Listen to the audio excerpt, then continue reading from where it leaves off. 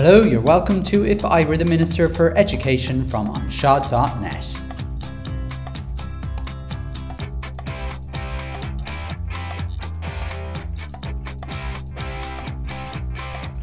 Special episode: the new curriculum, my submission to the NCCA. If you go to the NCCA website and look at the primary school section, you'll see a few things that you might not be aware about. You'll see, work on the primary language curriculum, work on SPHE / RSE, the maths curriculum, which was paused due to COVID-19 rather than the Primary Education Forum. You'll also see something on coding, which starts off with Richard Bruton's plans in 2016, and you'll find some stuff on the ERBE, the Ethical Education Programme, that just hasn't really seemed to have gone into schools. What you'll also find is a consultation on the new primary curriculum, which is expected to come out in 2026. This once-in-a-generation consultation, as it's been described by the NCCA, allows teachers, parents, and the wider community to have their say in what this new curriculum is going to look like. Everyone has been invited to make a written submission to the NCCA, and I intend to do that. But before I do, I thought it would be a good idea to maybe go through the new curriculum in my own way and maybe do an oral submission and perhaps link that into my written submission when I do it. I've gone through the draft curriculum, and hopefully this podcast will help you to kind of interpret it in your own way as well. I'd recommend you have a look at it. But I'm going to go through my thoughts on that curriculum. So without further ado, let's have a go at trying to make an oral submission on the NCCA new primary curriculum. Right, so let's go.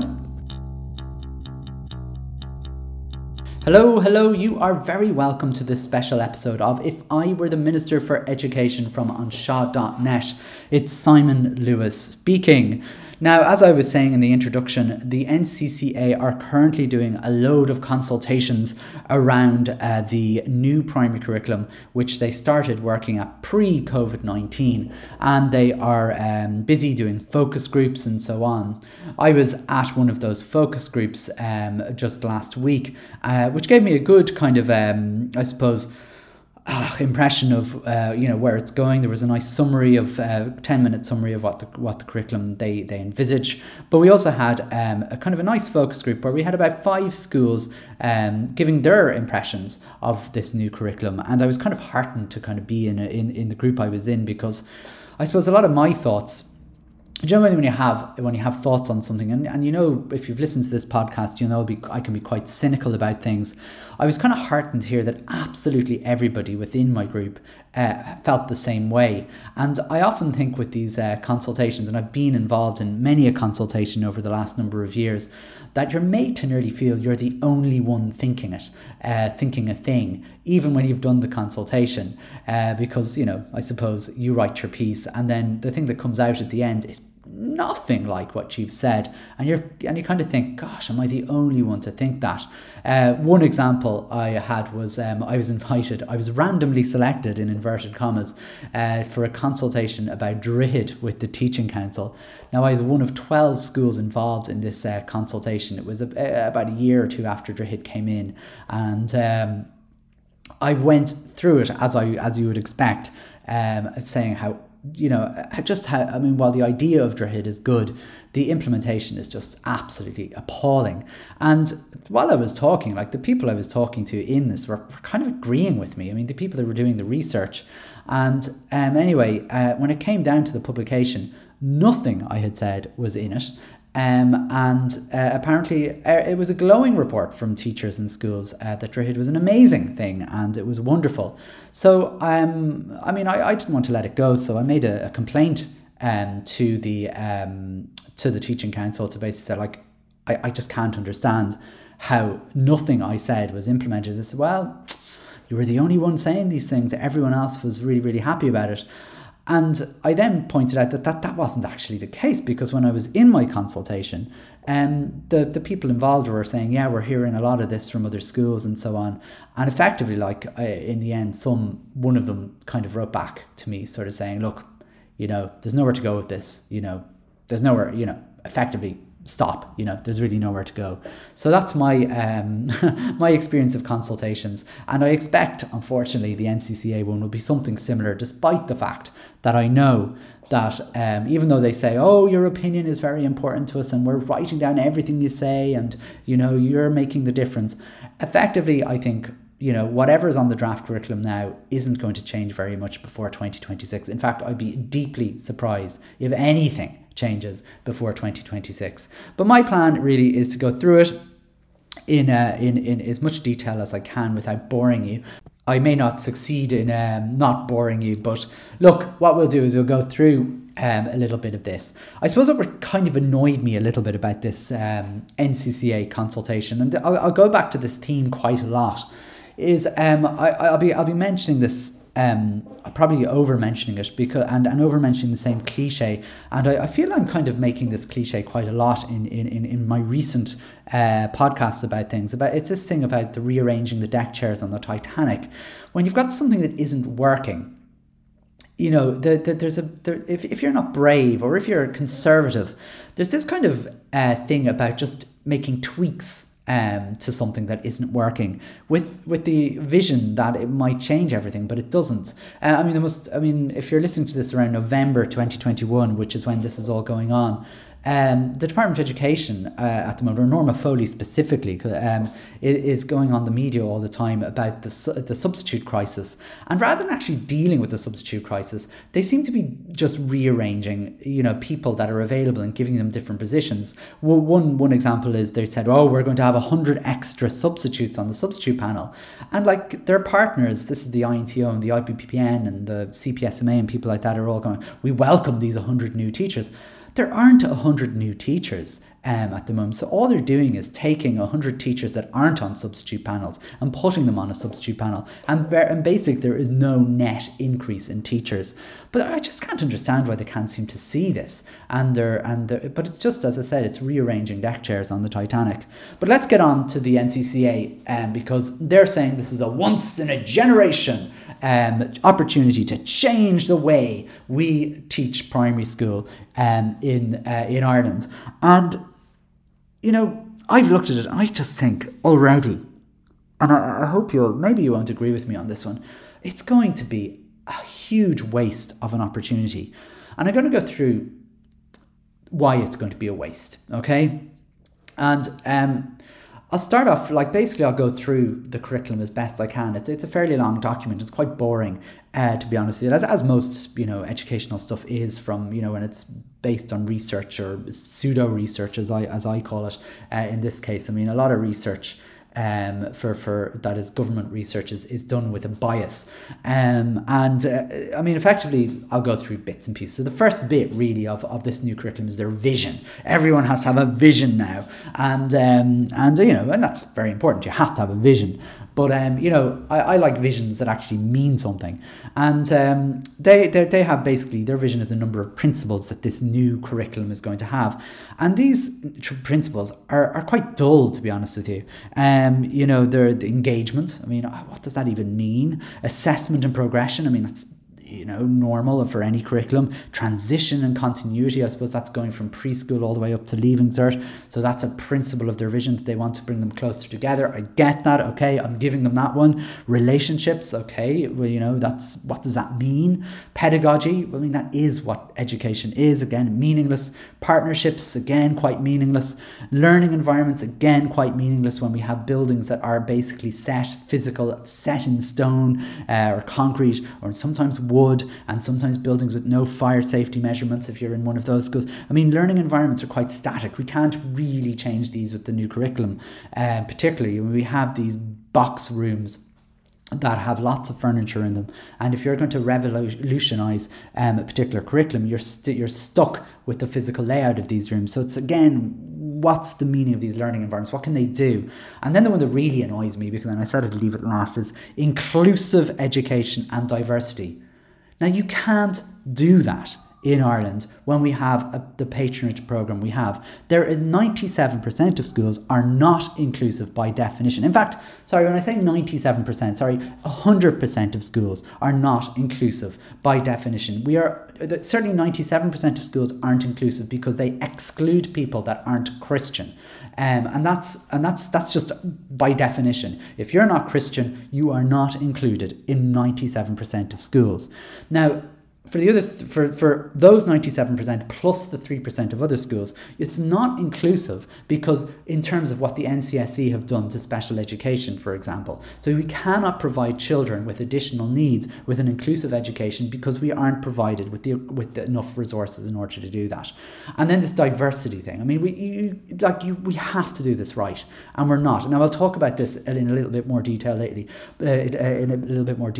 later, but this annoying word of inclusive education and diversity it's meaningless without actually doing something and not just rearranging things around. You have to be brave if you're going to do inclusive education and diversity. You can't just do that within the systems that are in place. You actually have to look at the patronage and pluralism programme and say, this isn't working. You cannot have these things in place while you have a patronage system in Ireland as we do, because it just doesn't. It just flies in the face of inclusive education. You can't have both, is what I'm trying to say. I'll talk about it a little bit more later, but these are the principles they want to put in, and as you can hear, they're quite boring. I like the principles, but unless they're achievable, what's the point of putting them in there? And as you can see, some of them are not achievable, particularly learning environments and the inclusive education and diversity,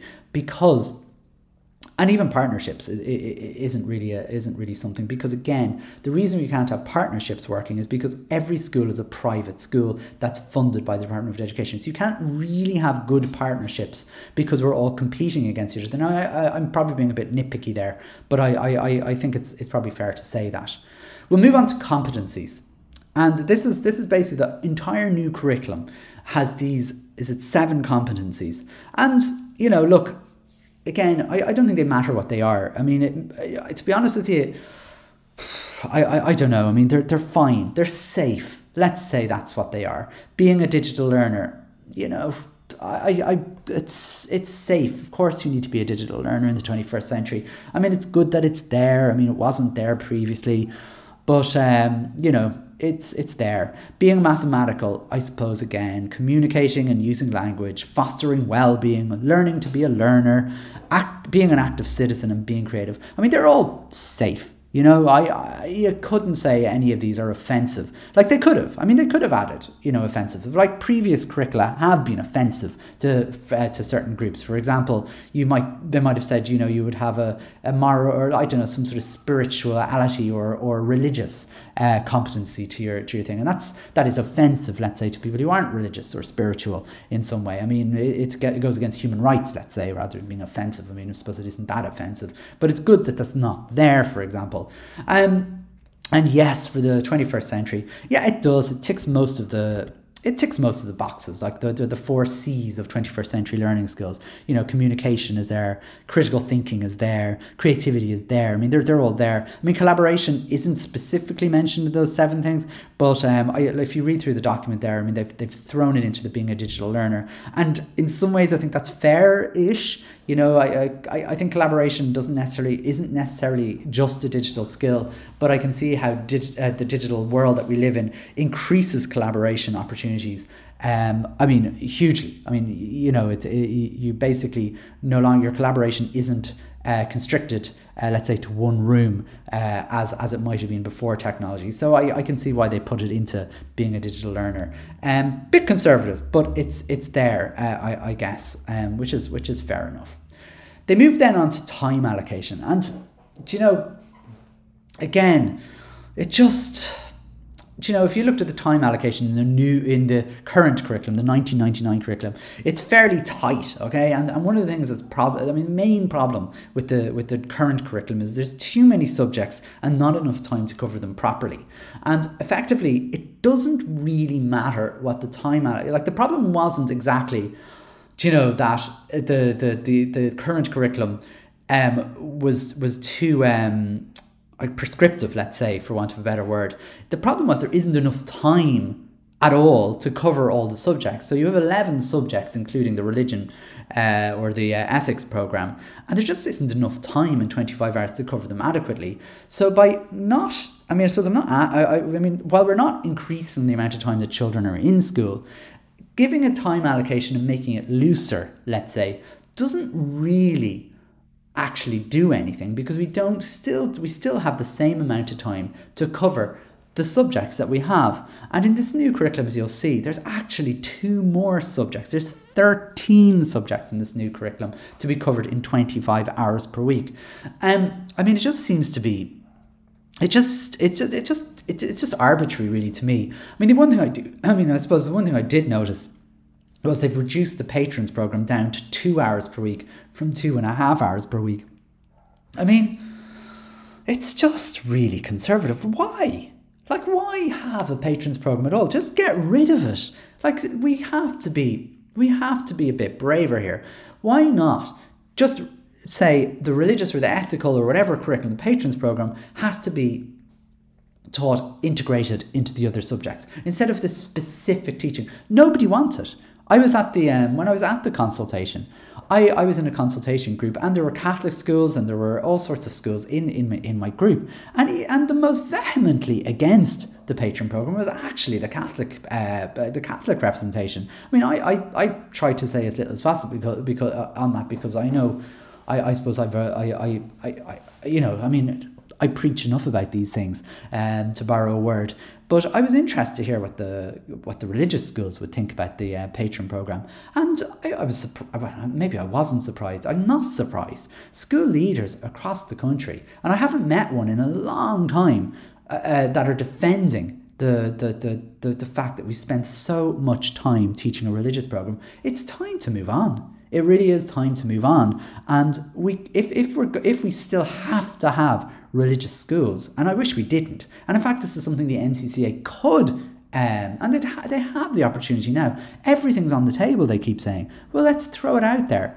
Let's throw out a system where we no longer teach specific religion in schools, or the NCCA don't give some time for that. If you want to do your religion, do it outside school. But basically the 25 hours that we have here, effectively, we want them dedicated to this curriculum, because we don't have the time for these patron programs. Do them after school, if you want to, and then make them optional, and then it's an opt-in rather than an opt-out situation, which is currently going on. Just to give you an example just to show the ridiculous nature of it. And I don't want to sound like a raging atheist here, because this is nothing me coming from an anti-religious point of view. As I always say, I just don't think we should have religion in schools at all, because we can teach about religions, or we can learn from religions, and we can have a kind of an ethical program where we learn what people of different faiths do. I'm not naive enough to think, that we should have this secular education system and refuse to allow any kind of religious talk at all, like they do in countries like France or even in America, because you can see the dangers of what happens there. Like in America, despite the fact that all the schools are secular, there's this. You can see how it infuriates the right-wing religious kind of groups who end up much more right-wing than, let's say, a country where you teach about religions and you in a respectful manner, so we learn from each other and live together rather than excluding people who are religious. I would argue that having a secularist education system is as dangerous as having the current system that we have, where children are excluded on the basis of not being Christian. The secular system is actually, I think, anti-religion, or where you don't talk about a very important part of a lot of people's lives. 80% of people in Ireland currently have a faith. They say they have a faith, and they practice a faith in whatever way they do. And it may not be to the strictest, but they still have enough of a faith to say they do have a faith, and we can't ignore that. So what I'm saying is, an ethical education program, I think, needs to be integrated possibly into one of the other areas, like social education, or maybe well-being or something like that. I don't know if well-being, I don't know about well-being either. I just don't like that subject anyway. I think they need to fix that. Well-being is not, it's not an area I'm kind of happy with, to be honest with you. It's what they're doing is they're putting physical and health education and social, personal and values education into well-being. I actually think all of that is really, physical, social, personal and values and health education. I know that doesn't quite equal well-being. It's hard to get the right word. I don't know. But certainly I think, I suppose what I'm saying here is ethical education, religious education needs to be integrated within the curriculum if we are to have that. But I would suggest that the NCCA recommend that there should be no input of religious education in schools, and just say it. I know privately they all believe it, so why not just say it? I'll come back to that in a while when I'm talking about RSE, because that's where it comes in quite a bit. But I mean, one of the things, and I said, sorry, I didn't want to sound like a raging atheist, and I didn't want to sound like a rationalist either, like one of these hardcore rationalists, but it doesn't make any sense that religion in this new proposal will get 4 times more time than science in the junior classes and twice the amount of time in 3rd to 6th classes. I mean, it just doesn't make any sense. So the themes I'm going to go back to throughout the episode is the NCCA is that are rearranging the deck chairs, and they need to be much braver. This is not a brave curriculum. This is very conservative. And there's no point in me going back through all the time allocations, because it is just that. It's just rearranging deck chairs. They're simply tweaking what's already there and adding new bits in. And yeah, I mean, already, I don't know how long I've been ranting for, 20 minutes, and I haven't even got into it really that much. And it's more of a rant than a submission. But on paper, if you write down your submission, yes, it's shorter, and yes, it's kind of more academic, but doesn't get that emotional impact, I think, that you need to get in a submission. And as I said, it was really heartening for me to hear every single person in my focus group when I did the consultation had pretty much the same thoughts as me. I mean, it's not that we disagree with each other.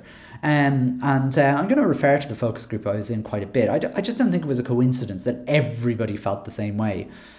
So let's just move on to the actual curriculum itself. We've talked about their vision and their timeframes and all that kind of stuff. Let's get on to the curriculum. And I've touched on this a bit already, that what they've pretended to do is to reduce the number of subjects, or subject areas as they're calling. And they're basically dividing primary school into 2 sections.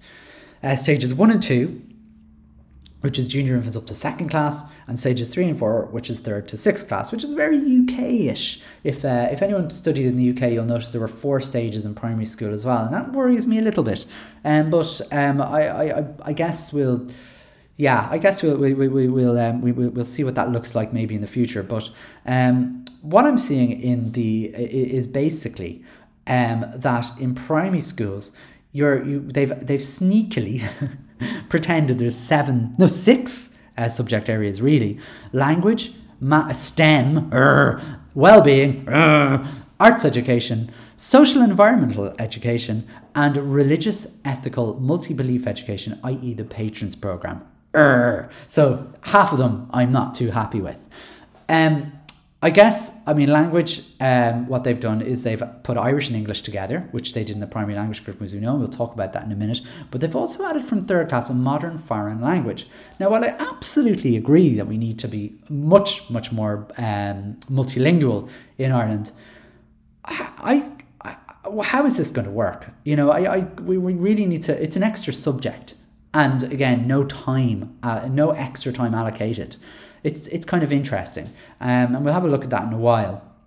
STEM, which is my first grr, is that they basically have decided, and this is the thing, when we look at this, and again, I don't really quite understand what neoliberalism means, but I do know that Richard Bruton back in the day was trying to turn us into an economy-producing entity, the primary, rather than being holistic, that he wanted us all doing STEM because that's what industry wants. They want people who are science, technology, engineering, and mathematical. Now, they've left out engineering for some reason, the STEM, but it is STEM, basically. And this means that we're adding another new subject, which is technology. And this is something that really, really annoys me, because I know when they say technology, they actually mean coding. And when they say coding, that makes me really, really cross, because this is an area that most, and anyway, almost all people involved in technology and education agree. They agree that anyone anyway with half a brain that's involved in technology and education agrees that we should not be introducing coding into primary education. Now, I have been arguing this for at least a decade when it keeps trying to be slipped into the curriculum. One of the greatest successes that my predecessors made before the 1999 curriculum came in was not to have technology as a curriculum subject. And the reason this was a great idea I will come to in a while, because I want to cover technology in more detail. When you look at well-being, and I've already got covered, this is physical and health education. So PE is going to become more than PE. We're going to be talking to children about health, but we're also going to be having social, personal, and values education. Now, values education is interesting. I don't quite know what that means, but it will certainly probably be shaded by the religious education. And I imagine RSE is where that's going to come into, and I imagine other things like, we're looking at media maybe, or looking at social media and all that sort of stuff, and looking at how we use technology. So again, I don't know, a bit of blurring in there between those subjects there, technology and this well-being end of things. I really, really detest the idea of well-being. We need to get a new word. They've actually ruined the word. All these people in the NCCA, the PDST, and all the rest of them. We need to think of a better word. And maybe there isn't a word. Maybe we have to just call it physical health, social, personal, and values education, which is a mouthful. What would that look like? PHSPEV or something. Oh, I don't know. I know there must be a better way. Arts education doesn't seem to have changed. It's still art, music, drama. So again, drama survives the what I imagine people would have thought would have been a cull, because drama and would have fallen into language. I have to say I'm kind of surprised it's still there. Social and environmental education is still history and geography, so science being shafted over to STEM, and then, as I said, the religious and ethical multi-belief, the patrons program, which I don't think should be there at all. It should be an after-school thing wherever you are. So I suppose that's what the curriculum layout is. And what are my comments on this? Because I'm going to spend most of the rest of the subject of this episode on the curriculum, and go into a little bit more detail of my submission, my thoughts, let's say, on each of these. So I'm kind of interested in the first one, obviously, which is a patrons program. I've ranted about this a bit, and I'm kind of annoyed, as I said, about them being so conservative and not brave. I mean, they need to be braver, and reducing it from 2.5 hours to 2 hours is tinkering. That's just nonsense. And the first thing I would recommend in my submission would be, get rid of it. Like, stop this. Why 2 hours instead of 2.5 hours? Why not 1 hour? Why not half an hour? Why not nothing? It just makes absolutely no sense to have it in. And it's not brave. That's all it is. It's actually, I think it's shameful, really, that you've this once in a generation opportunity to change the curriculum in a world that has absolutely changed since 1999, where there is an appetite for removing the church from education, or any church, or any or even patronage, moving that away. The appetite is there, and now we have an opportunity. In 2026, in a world where it's been promised by 2030 that 10% of schools would not be religious run, but it's not going to happen. But that they're not even doing anything to stop that, to even encourage this move away from this religious control of schools. It's really annoying. And the other thing that I note here is the ERBE curriculum has disappeared from this. And that's really interesting too to me. For those of you who aren't familiar with the ERB, it's an ethical education program that basically was supposed to be introduced alongside your patron program. So you would learn about ethics and religions and beliefs in a separate program to the church's program, or the Educate Together program, or the CNS program, or whatever it might be. And it's disappeared from this. And in some ways, I'm kind of happy enough about that right now. if we're going to carry on a patron program. Because the problem the problem with a patron controlling a school is they will also control the content of the ERBE program, and essentially all we'll end up doing is almost doubling the amount of time we spend on that curriculum. Because if we're learning about, let's say, Islam in a religious and beliefs education program, what will happen in a school that isn't under a church control is it'll be taught kind of, I suppose, the way it should be taught. Let's put it bluntly. But if this school is a Muslim school and they're teaching about Islam, they will say, this is our one true faith. They will teach it through the lens of Islam and say, yes, this is what we do. If you teach in a Catholic school or a Jewish school or in a Christian denomination school of some sort, it will be taught like a they sort of way. So these are Muslims and they all do this, which is again, and then what they'll add is, but we, as a Catholic school, as a Jewish school, as a Christian school, we do this. So you're othering that religion. So in some ways, the program itself needs to be, can't work until we're free from a patron-led society or in schools. So in some ways, I'm kind of happy to see it gone. And I think it needs to stay gone until we actually figure out patronage. So in some ways, that's a positive. But in other ways, I suppose, the reason it's disappeared, I think, isn't anything to do with that. It's actually because if you look at the submissions to the ERBE thing, about a lot of them are from Catholic organisations who are saying it's a disgrace, we shouldn't have this, it'll destroy our children, and they'll be thinking about other things. I don't know if they actually say that. They do actually say that in one or two of the submissions, that they shouldn't be thinking about other things. So I mean, ultimately, that's the patron program. It's lazy, it's not brave, and I'm sad about it, really, to be honest with you. In my submission, if I could say anything, is I'm really sad that they weren't brave and they were conservative, and do you know what? They've wasted a chance. So there you go on that. The thing that isn't in the curriculum, I suppose, but it's sort of overriding everything, is Ashtar. Because this is one of the linking things. Now, Ashtar isn't a curriculum subject, obviously, although it has become one.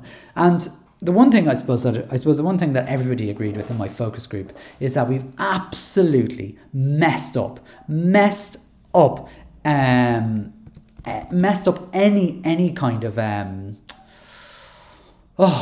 any kind of proper thing with Ashtar. I mean, basically what happened was Ashtar came in, a great framework, really, really good, and effectively it's become a subject. And the reason it became a subject is because training was terrible. In fact, it was non-existent, really, and any training that was around just wasn't proper training. And effectively what happened was we ended up with a new subject in the junior end, the junior and senior infants, called Ashtar, where children are basically going around a room doing station work in areas of the curriculum. And then we also do the curriculum subjects, the 11 curriculum subjects anyway, and we do them even worse because we've just basically taken 5 hours of the week out on this Ashtar nonsense, which it's become.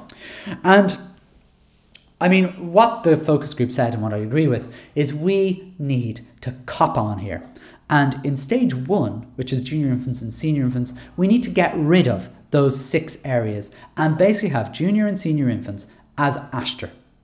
That's all it needs to be, just Ashtar and nothing else. We need to integrate everything into this Ashtar. So you're whatever it might be. And ultimately, if we are to rescue Ashtar from the ashes, we need to basically do that.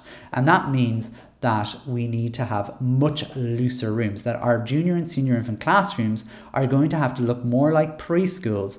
And how is that going to happen? And this is where the physical layout and the I'm just going back to the vision the vision there of learning environments. This is where our learning environments have to change in some way, and it's going to be really, really difficult to do, because when you look at the learning environment of a preschool, you have a ratio of maybe 1 to 12 in terms of adults to pupils, or 1 to 8 sometimes. And you have things like extra help in the classroom from assistants when there's children with additional needs. The minute they move over from preschool to primary school, what you have is a teacher and up to 30 children, maybe between 25 and 30 children in a room.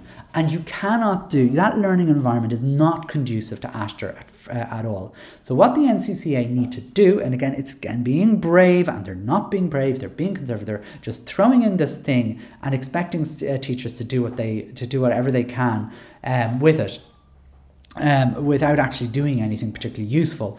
Is just basically they're going to keep Astra going the way it is right now, rather than saying, do you know what, if we're going to do this properly, we need to look at the learning environment of junior and senior infants. We need to look at the age the children are coming into schools. So if and I would suggest that if you have a 4-year-old coming to school, they will go into a junior infants. If you've got a 5-year-old going into a school, they'll get middle infants. We reintroduce middle infants. And if they're 6 starting school, they go into senior infants. And then they move into a first class where learning happens. How do we do that now? We've got a junior infants and a senior infants school. So and if you're in a big school, maybe there's possibilities. But what we need to do is we actually would need to increase the capacity of these infant rooms to, number one, reduce the ratio of people in them. So we'll have to increase the numbers of teachers. We'll also have to allow AIMS as well. Now, this is the other thing, that AIMS, which is the basically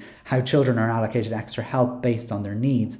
We need to make AIMS and the NCCA and their and the SNA allocations tie up. How do we do that? How do we work that?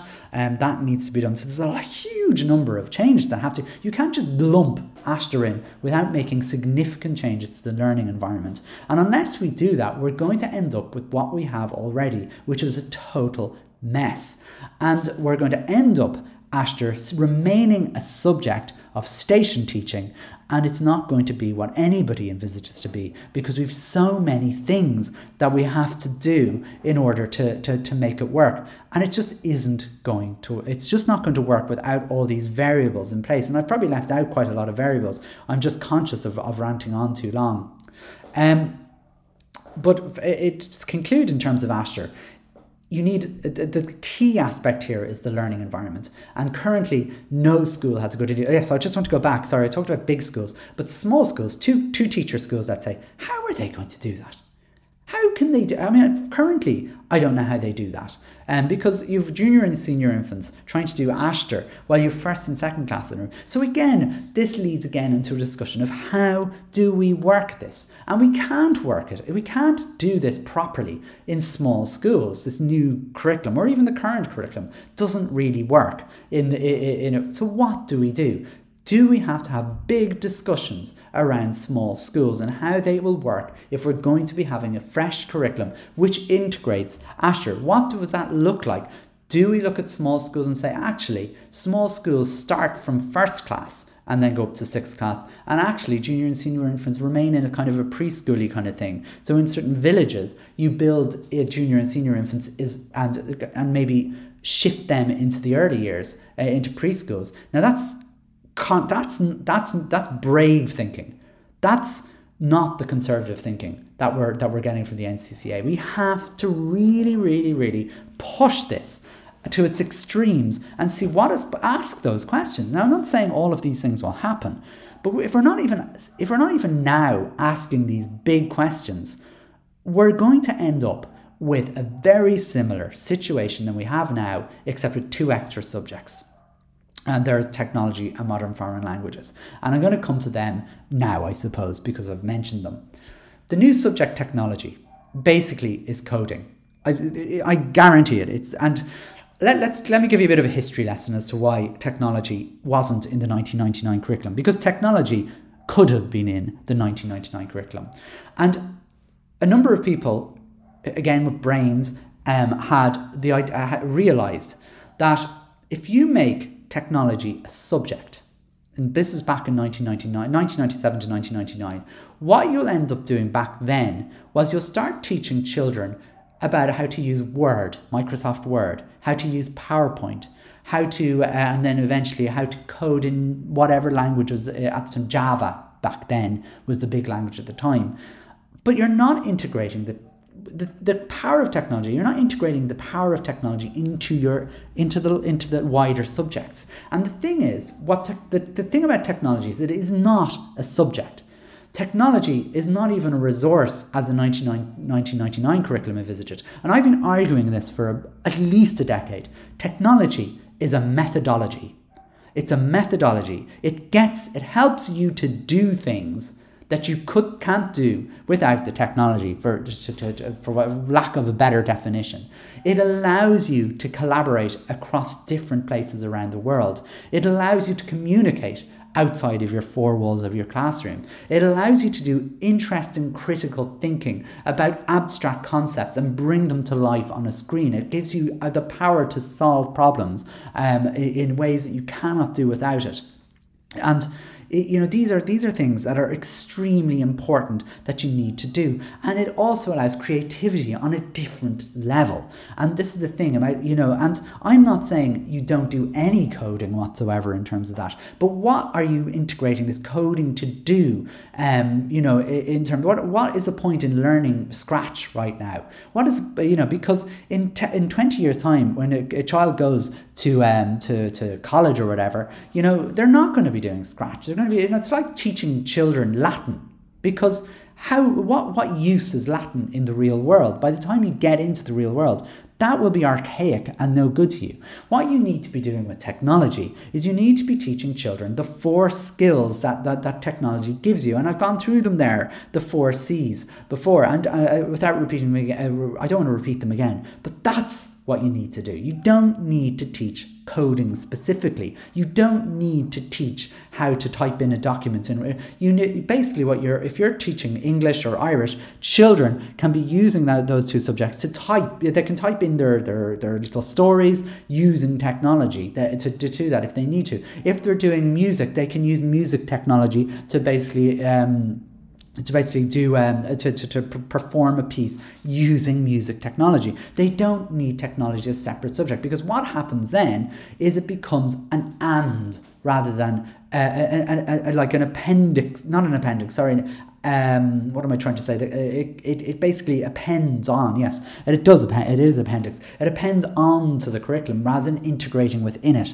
And that's the power of technology. Technology is a methodology, not a subject. And I'm really cross to see that despite the most intelligent people in technology talking about this for ages, they're ignoring it and they're listening to idiots. I'm sorry to use such a word, idiots that think that coding is the answer. We need to all be coding in primary school because they'd be coding as adults. That's not, like, it's just ridiculous. It's like we should teach plumbing because there's a massive need for plumbers at the moment, and there is a massive need for plumbers. So why are we not teaching children how to fix washing machines right now? Because the thing is, if we teach children how to fix washing machines now, in 20 years' time when they finish school, we may not be using washing machines in the same way. And in fact, quite likely we won't be using. It's like teaching driving, for example, now, because we have a need for transport and lorry drivers. But in 20 years' time, the way we do transport will be totally different. In the same way, if we teach children coding, the type of coding that we're doing today, it's useless for the future. I mean, and this is, it's really, really annoying. You can use the skills of coding, absolutely, in lots of different ways. And there's loads of different ways this happens. I mean, you see B-bots in classrooms when they're learning about directions and they're learning about loops and they're learning about conditions and things. These are really important skills, yes, because they're foundations to coding. But you don't do coding by numbers, because that's what's going to happen. Because most teachers don't understand what coding is. And why should they? They weren't computer scientists. I was a computer scientist. I learned the foundations of programming, the idea of procedures, the idea of conditions, the idea of loops, the idea of all that sort of stuff, and how you work those. But you can integrate those into other things. You can talk about these things and learn about those things. Anyway, I'm ranting now, but I'm really cross to see technology in there, and it adds a 12th subject to the curriculum. The next subject, the 13th subject, is the modern foreign language. And this is kind of interesting because this was something that was kind of creeping in just before the recession. And rightly so. I mean, I actually think it's amazing that we go through 14 years of education learning 2 languages, one of which we use and one of which we don't. And depending on where you live, if you live in the Gaeltacht, you probably use Irish maybe a little more than you use English, but you probably don't either. I mean, the thing is, I'm not dissing Irish at all. If we're going to, and this comes back down, look, we have to look at this now. What's being proposed is we need to learn English, Irish, and a third language as it used to be known. So let's say Spanish or German or French or whatever it might be, or Mandarin. Now the thing is, What is that language going to be? Number one, I suppose, again, you'll be told, sure, you know yourself. And that's not really the way, that's what's going to happen. And it's not really, I don't think that's the intention of this. This is the idea of being able to be multilingual, I think, and being able to use quite a number of languages, maybe not just a third language, but quite a lot of languages, being able to communicate wherever you go in Europe. We're European citizens, and more so now as the only English-speaking country in the EU. We need to be I suppose, communicative in several languages, not just the third one. But the big elephant in the room here is Irish, which takes up a huge amount of time. And it's really important. Not that, and I'm not saying we should drop Irish at all. That's not what I'm going to say now. That would not be in my submission. But my proposal is we need to ask hard questions of the Irish language. It's no good right now, where the vast majority of people spend 14 years of their time in school learning a language that we don't speak on a day-to-day basis in this country. And we have to look at countries where they have their own language, like the Scandinavian countries. If you live in Norway or Sweden or Finland, or if you go further south to Denmark or the Netherlands, or to or if you let's pick those 5 countries for example, all of these countries speak their native tongue, whether it's Norwegian, Finnish, Swedish, Danish, Dutch. They speak this in their daily lives, but they are also fluent in English, which they use when they need to, which is quite a lot, obviously, being global citizens. But to each other, they speak they speak their native tongue. In Ireland, we don't speak Irish to each other. We just don't. And we have to consider, what are we going to do about this? And the questions are, and the answer to those questions, we have to, in my submission, we have to ask the question of, how are we going to be a country that speaks our native tongue and English and perhaps another language, or are we just learning Irish for no reason, and should we just drop it then? And it's a hard question to ask, because I don't have a strong view on it. My view, to be honest with you, is that we do we do start to be a country that speaks our native tongue to each other, Irish to each other, if that's what we want as a nation, and then also be able to speak English. And the only way really of doing that is to make all schools Gael school and have it, and do that over 20 years, and that is hard. But if we want to do it, then we have to do it. If we don't want to do it, then we just have to ask the difficult questions. So let's ask those difficult questions. Adding a modern foreign language is absolutely the right thing to do, and I've no qualms with that, but we can't add this in, or we can't put this in unless we ask the big question about the Irish language. So this needs to be in a submission of, before we introduce a modern foreign language, we need to tackle the elephant in the room of the Irish language. Is this going to become our native language, so that the modern foreign language actually might be English? In a way, maybe, or maybe also a bit of French, Spanish, and German. We should be have I suppose it's not. We should be able to have conversational awareness of a number of languages. I mean, that's scary even to me, because I'm old. But young people aren't scared of this, I mean, I don't know. When I was in school, I was learning. I had to learn English, Irish, but I also learned French and Spanish. And then I also had because I went to the Jewish school, I had to learn Hebrew. I had 5 languages at one point when I was in school. In transition year, I was studying 5 languages at the same time. And it didn't really scare me. I didn't like Irish, I didn't like Hebrew, but I was learning them, and I was learning them well. And Hebrew has a different alphabet even. So, I mean, it's very doable. And really, the adults in the world, in Ireland, need to really have a look at this. Big questions need to be asked. Let's move on to, speaking of languages, the primary language curriculum. I suppose in my submission, we have to acknowledge that the primary language curriculum is failed. And rather than shoehorning it into this new curriculum and actually using it nearly as the basis of some of the other curricular subjects, like maths, which it was, the maths curriculum was based on the primary language curriculum. We need, in my submission, I would be saying the primary language curriculum needs to be scrapped. It was started at the wrong time. It was started for the wrong reason. And when it was being done, and the NCCA know this, there was all sorts of bullying going on, and half the people that were involved in the primary language curriculum left in the middle of it because they couldn't stand over what was there. And the thing is, when you have that foundation, and when you have a fact that you've been banging this curriculum out as much as you possibly can, and it just isn't working, tweaking it and removing bits and bobs out of it, and the whole thing is a mess. When something is a mess, it's okay to kind of go, do you know what? This was a mess. Let's start again. And I think in my submission, I would be saying, let's start again with the primary language curriculum. Let's scrap it. It was really, really bad from the off. And it was done in a context where people were saying, where our PISA results had a blip. And in any case, all of the strand, all the aims and all the bits, it just doesn't work. It just doesn't work. So ultimately, we need to start again. So that would be my submission for the primary language curriculum, both Irish and English. So I suppose I could go on and on and on about that, but what's the point? We're already 50 minutes into this episode, and actually, I'm not doing too badly. I might be wrapped up in an hour or so. I just looked at the next thing on my list of things to talk about. I won't be finished in an hour or so. I'm going to be talking next about RSE, relationships and sexual education.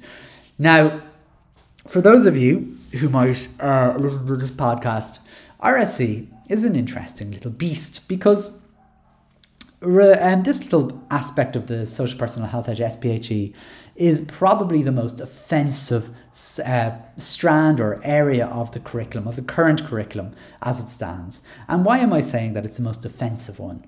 Because if you work in 97% of schools, the RSE curriculum effectively is racist. That's a big statement to make, isn't it? To say that a curriculum subject is racist. Wow. And some might say, here, it's not racist. Fair enough. I'll explain why it's racist in a bit. But it's also homophobic, and it's also prejudiced. It's a lot of negative things, basically. It is a breach of human rights. And I am saying a lot of things that are melodramatic, and you might go, now you're being melodramatic, especially that racist thing. Come back to that. Whoa, you can't say it's racist. I can. And I'll tell you why it's racist.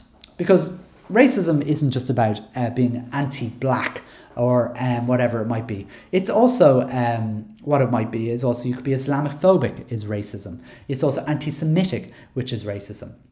And when you are someone who is purporting that that basically sex is a gift between you and Jesus, almost basically is reflective of your relationship with Jesus. Jesus is the third person in a relationship between a man and a woman. That's basically anti-Semitic because Jews don't believe Jesus is anything. And I suppose, look, do you know what? I'll give you one here. I'm probably being gone too far with racism. Maybe I am, maybe I'm not. I don't know. But it's definitely prejudiced. I think I suppose what most Irish people are I suppose I'm not the only one who's goes on about RSE in Ireland being offensive. Most people in Ireland these days realise that it's homophobic because in RSE in 97% of schools they do not teach about LGBT plus relationships at all. They just leave it out because it is not within the Catholic ethos. So effectively that means that you're leaving a chunk of society out, and that is prejudice. That is anti-LGBT. And ultimately, I suppose, the RSE curriculum here, again, doesn't go far enough because, again, with RSE, they are allowing the patrons program to effectively skew or bias what is being taught.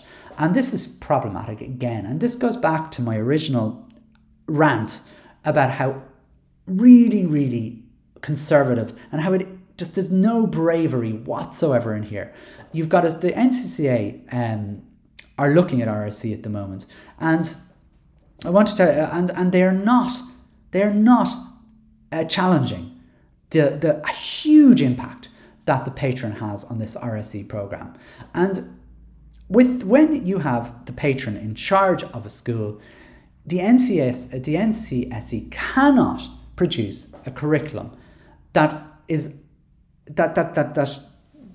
does anything really useful. All it does is it rearranges the deck chairs on the Titanic, because the big elephant in the room when it comes to subject, particularly RSE, is you have a patron body that bans the curriculum people from doing anything, from doing the things that they need to do. And they're not challenging that. They need to put it out there that RSE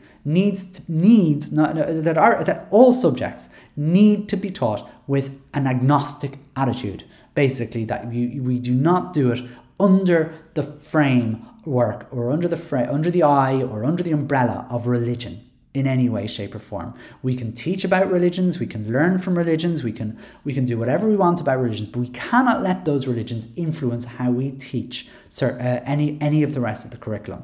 And RSE is obviously, as I said, the most offensive one because of its anti-LGBT plus stance, which basically annoys most of Ireland. I would argue it goes far deeper than just LGBT plus. It's offensive to people who aren't religious, because of this whole puberty is a gift from God nonsense that it's now allowing to be spouted.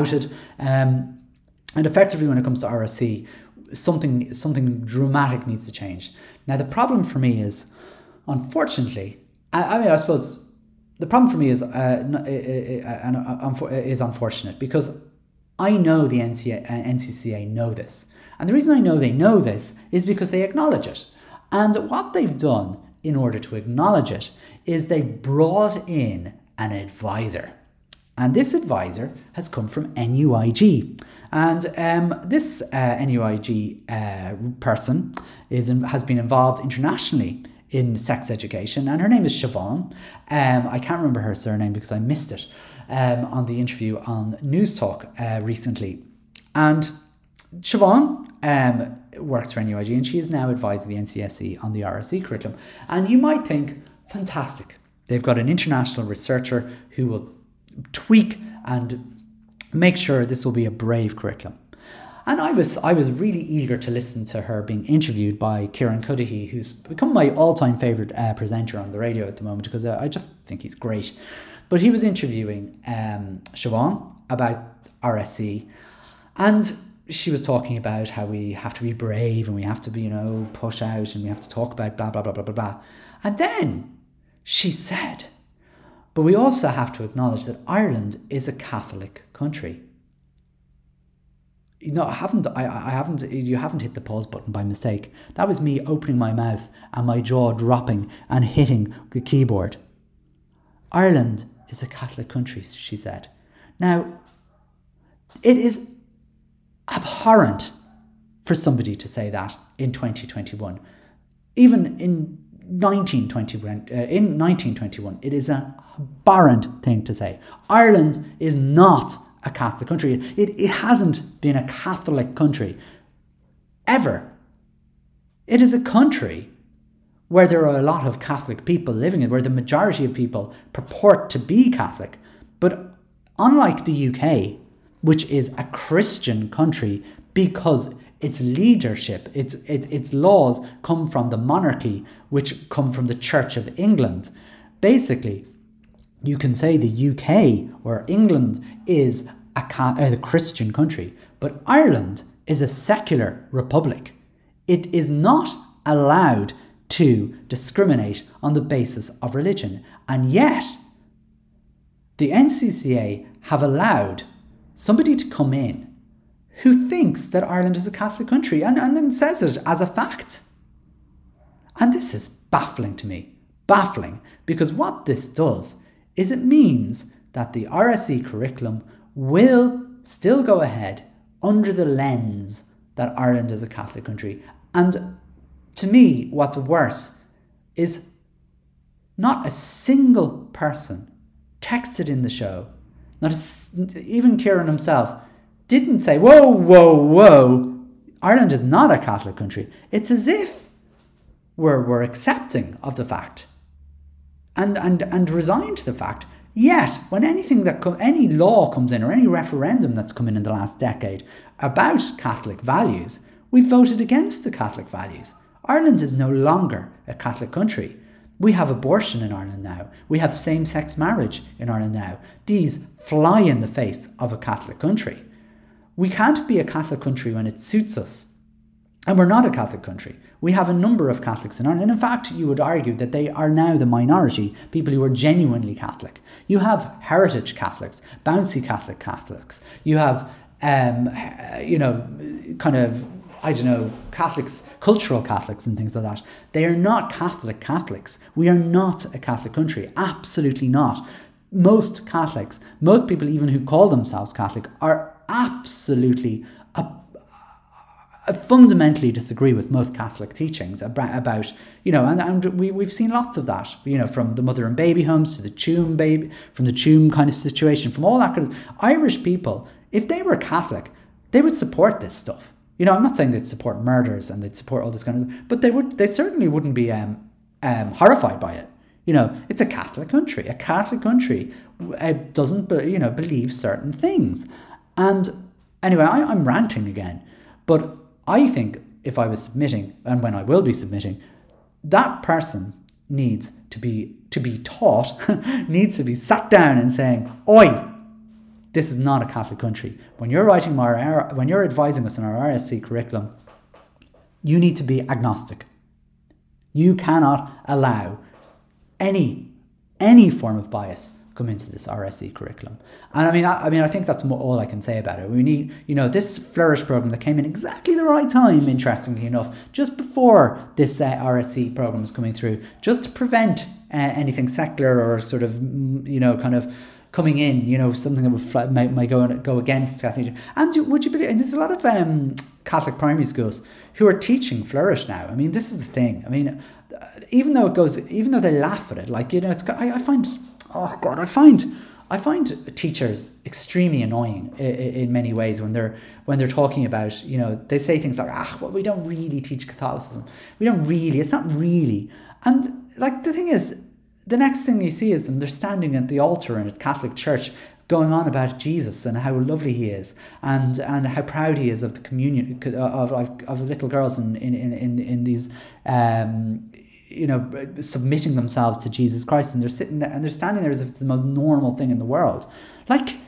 It's just bizarre. We're not really Catholic, but I'm going to teach the Flourish program because I don't want to get. I know. Isn't it hilarious? That puberty is a gift from God, kind of thing, and yet they teach it then, or Bishop Fonzie in Waterford says you shouldn't be teaching yoga. He's so out of touch. I kind of think I'm going to teach. These are Catholic things. I just don't understand it. And then they do teach the RSC program in a Catholic way. They don't teach about LGBT issues, and we know that from evidence such as the Different Families Same Love competition. They don't teach LGBT issues. They might, if Joe McKeown comes around with the rainbow flag, kind of awkwardly hold the flag and go, "Yes, I hope the priest doesn't see me." I guarantee that joke was made every time he went into every time Joe McKeown came with the rainbow flag. There were certainly no parish priests standing next to Joe McKeown and the principal of the Catholic schools celebrating diverse LGBT issues. But we have to cop on. If we're, we have to be braver. And this is the thing. We have to be braver. And we're not being brave. The NCCA are not being brave. They're not tackling the Astra problem. They're not tackling the primary language curriculum disaster. They're not tackling the technology and coding being infiltrated into a system and actually not focusing on coding and focusing on the wider picture of technology and education. They're not focusing on the modern foreign languages issue and the fact that Irish is actually being taught as a foreign language. They're not tackling RSE. They're not tackling any of this stuff. What they're doing is they're rearranging things and they're adding 2 extra subjects to a 25-hour program, and it's already overloaded and it's going to get worse now.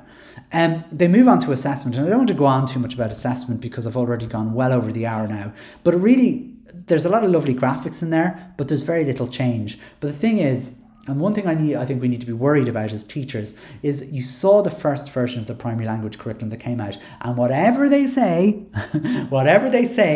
that was a big step into the over-assessment of children as it happens in the UK, where they were kind of expecting, and I know they'll deny it, but that was what was happening, the portfolios for every single child with assessment records for every single child, to an extent where it became less about learning and more about assessment and all the quantitative data that comes with it, rather than the qualitative stuff that we do in Ireland so well. The big difference, I would say, between us and the UK, which we seem to be blindly following all the time, is that we still, despite all our weaknesses and despite the madness of Patreon and all that kind of stuff, we provide an holistic education to children where we focus on the learning.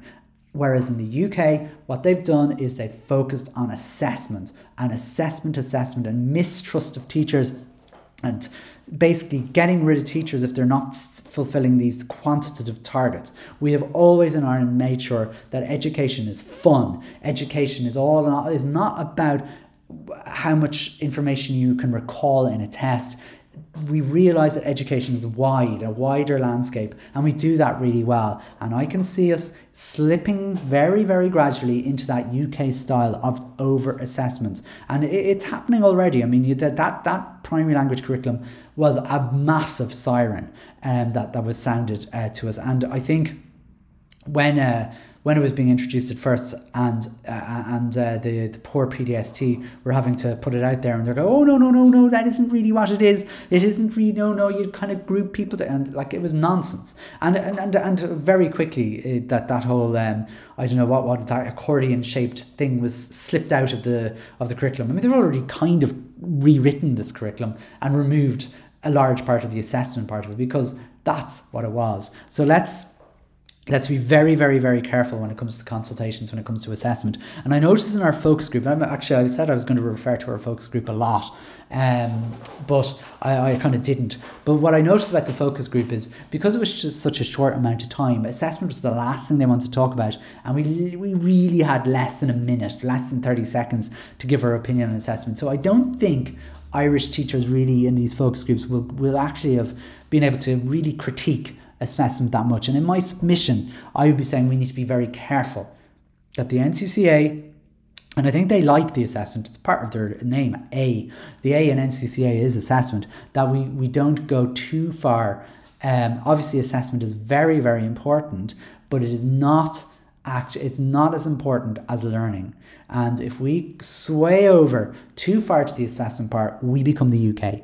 And we already slipped into that in 2011 when we agreed. Well, when I don't know if we agreed, but we do it we're complicit in, because we do it, that we supply our literacy and numeracy scores to the Department of Education, and these are now used for allocating resources. This is the thing that we need to avoid, and we're one step away. We're only one little step away from league tables at primary schools. Don't forget that, because when we provide our literacy and numeracy scores to the Department of Education, they are public information, and a freedom of information request for all those results, worded in the right way, means we get league tables in primary schools, and we become the UK, and then the assessment gets out of hand.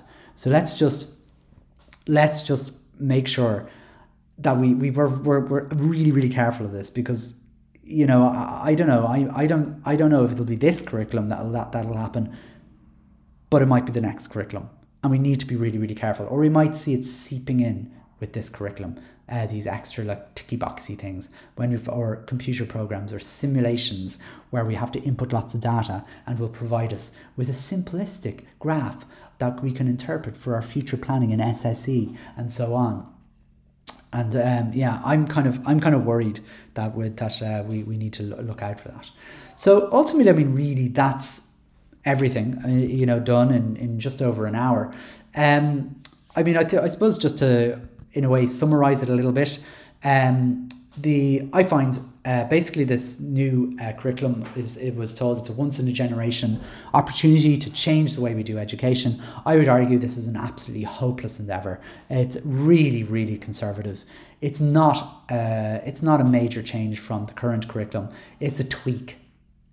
It doesn't answer any of the big questions that we have in education, namely patronage, namely the Irish language, namely all the growing need for the 4 C's, let's say, in education, namely how we teach early years. All these things are not being adequately challenged, and they need to ask those big questions rather than working around them. This seems to be working around them, tinkering around, putting sticky plasters over bits that we don't need. Unless this curriculum will not work unless we tackle the big questions, and we're not tackling the big questions, and none of the representative bodies are interested in the big questions. I don't know where we go from there, but the big questions need to be asked by someone, and I would see the NCCA as being the people to ask those big questions and actually stop being afraid. Don't be afraid of the Department of Education. Put the questions out there. There are a number of questions that need to be put out there before that curriculum can be developed. Yes, 2026 isn't that far away, but what's the point of this curriculum if we don't ask the big questions? That's number one. Number two, we need to get rid of the primary language curriculum. Start again. Get rid of it and start again. Stop flogging a dead horse. It's a donkey. It's gone. Get rid of it. Number three, we're increasing our curriculum from 11 subjects to 13 subjects, no matter what way they present it as subject areas and these time allocations and all that. We are now having 25 hours to teach 13 separate subjects. Some of those subjects should have been gotten rid of. I can't believe drama survived this new curriculum. I actually really can't believe it's there at all. I can't believe Irish hasn't been touched in any way, really, given that we still have this bizarre attitude towards the language that we don't really want to use it in the day-to-day world, but we feel we should teach it as if it was being taught spoken in the day-to-day world. We need to ask the big questions, because that goes back to it. I'm really disgusted technology is now becoming a subject, and I also think the patron program it's shocking that has just been reduced by half an hour a week, whereas effectively 4 times the amount of time allocated than science and many other subjects. It's ridiculous, and the NCCA should have been brave enough to say, do you know what? You know that religious, ethical men, get out, do it after school. We need these 25 hours to teach these 5 other areas, and if we want to, and we need to get rid of the patron, but they didn't.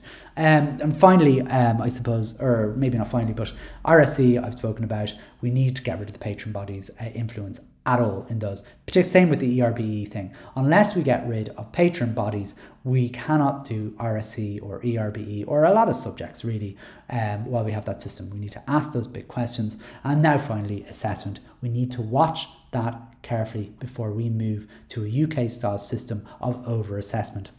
The last thing, the only thing we need to keep in our education system, if I had to, while I would get rid of the church from education, while I would get rid of lots and lots of things from education, and so on, the one thing that we need to keep, and if I could keep anything in the education system, it would be the trust that we still have that teachers can teach, and that we don't have to measure absolutely everything that's done. The one thing that we can do still is take risks. We can do things that are interesting with the children that may not necessarily be measurable. And I think if we don't keep that, we're in serious trouble, especially in the assessment end of things, of following the UK and so on. I suppose I've gone on about that enough. So there you go. That is my submission, I suppose. And it's an oral submission with a huge number of rants. But I think in a way it does ask some big questions that we really need to ask before we even start writing this new curriculum. I know they've already started, but they need to start again. And they really need in their consultations to ask those big questions around patronage and all the rest of it. So, I'd love to hear what you think. I know it's quite a long episode. It's quite a serious episode. I kind of thought I'd have more funny things to say about it, but I don't find anything funny about this. I just find it really lazy and conservative and boring, and I don't know. Because I know some of the people in there are really, really good people, and they have the same questions that I have. I just don't understand why people don't ask questions, I guess. But maybe that's where the problem is. Maybe the problem is we need to ask more questions. So that is it. That is my consultation completed, my focus group of one, my submission, my oral submission to the NCCA. I hope it's helped you get a bit of a summary of the NCCA curriculum, draft curriculum as it is, and as well as some of the big questions that I feel need to be answered before we can really look at it. I also hope it's maybe got you thinking around things. I'd also love it if you completely disagreed with some of the things I've said. I know I've said some things that are potentially a little bit controversial, but I'd love to hear more. If this is the first time you've ever listened to this podcast, my podcast is called If I Were the Minister for Education, and it can be found on any of the various platforms, whether that's Apple Podcasts, Spotify, Google Podcasts, any of the rest of them. Just by searching for onshaw.net. If you've enjoyed this podcast, please review it, give it a positive review, which will help other people to find it. And if you like, you can subscribe to it too, which will help other people find it more easily as well. Or actually will get you the episodes a bit earlier than everybody else too, as a special bonus. Listen, I hope you enjoyed this very long episode. If you're out for a run, this could be your long run listen, or if you're trying to get to sleep and it takes you longer than an hour to get to sleep, there you have my voice droning on to help you get to sleep for over an hour. Anyway, thanks so much for listening. Hope you enjoyed it, and we'll catch you again soon. All the best. Bye bye.